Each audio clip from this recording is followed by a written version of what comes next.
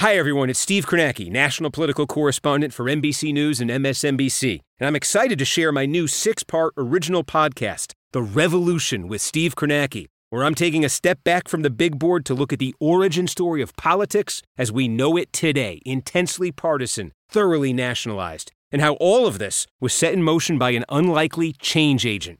Before Newt Gingrich became Speaker, the Democratic Party had held the U.S. House of Representatives for 40 straight years. But the 1994 Republican victory changed both parties forever. As yet another midterm election threatens to upend the political landscape, we can hear the echoes of Newt Gingrich everywhere. You can stay right here and listen to a preview. Search for The Revolution with Steve Kornacki wherever you're listening to hear all 6 episodes now.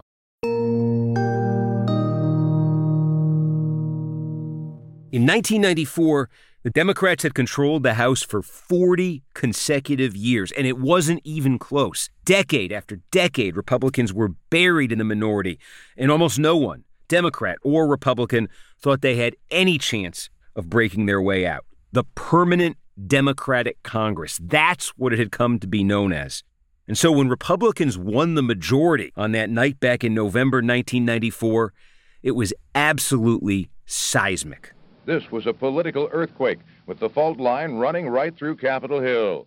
The world turned upside down. The president said it was a revolution, and it was, with the Democrats getting run out of town.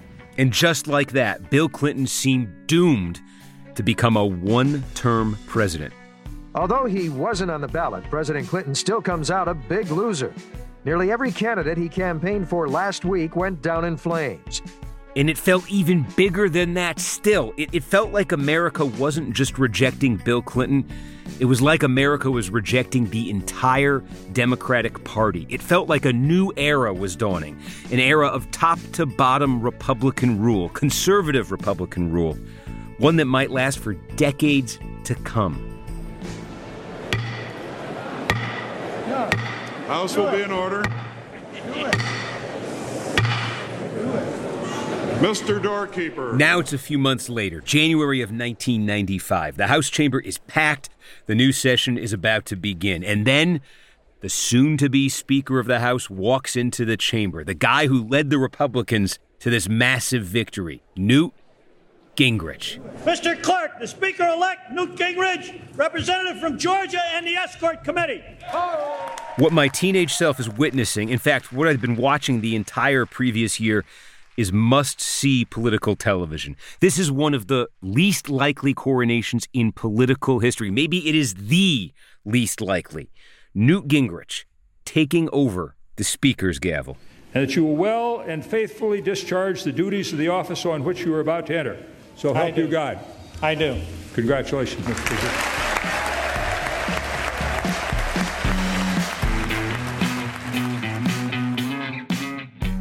Over the next 6 episodes of this show, I'm going to tell you how Newt Gingrich got to this pinnacle. It's a story about how Democrats took their power for granted. And it's a story about strategy and ambition and sheer force of will. And about how Newt Gingrich sold his party on a brand new style of politics, one that was intensely ideological, confrontational, and above all, made for television. The strategy he developed fundamentally reshaped American politics.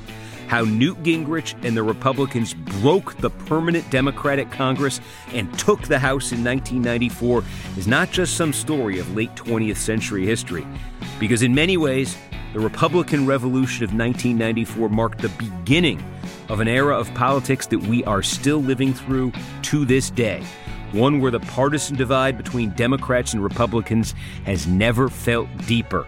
If our politics seem broken today, this podcast will help you understand why. From MSNBC, I'm Steve Kornacki, and this is The Revolution. Search for The Revolution with Steve Kornacki wherever you're listening right now to hear all 6 episodes. Just days after the Oklahoma City bombing on April 19, 1995, America discovered the perpetrator was right-wing extremist Timothy McVeigh. His favorite book was a racist dystopian novel whose extremist mindset and values are still present today, as seen in the January 6th attacks on our Capitol. The Homegrown OKC podcast, hosted by Jeffrey Toobin and based on his book, unpacks the tragic Oklahoma City bombing and how the event still ripples in calls for political violence. Each episode follows the story of McVeigh, a decorated Army veteran who became consumed with rage and went underground, building a bomb that killed 168 people and destroyed more than 50 blocks of Oklahoma City. The Homegrown OKC podcast is about better understanding the political environment in our country right now. To listen, search for Homegrown OKC in your podcast app. That's Homegrown OKC.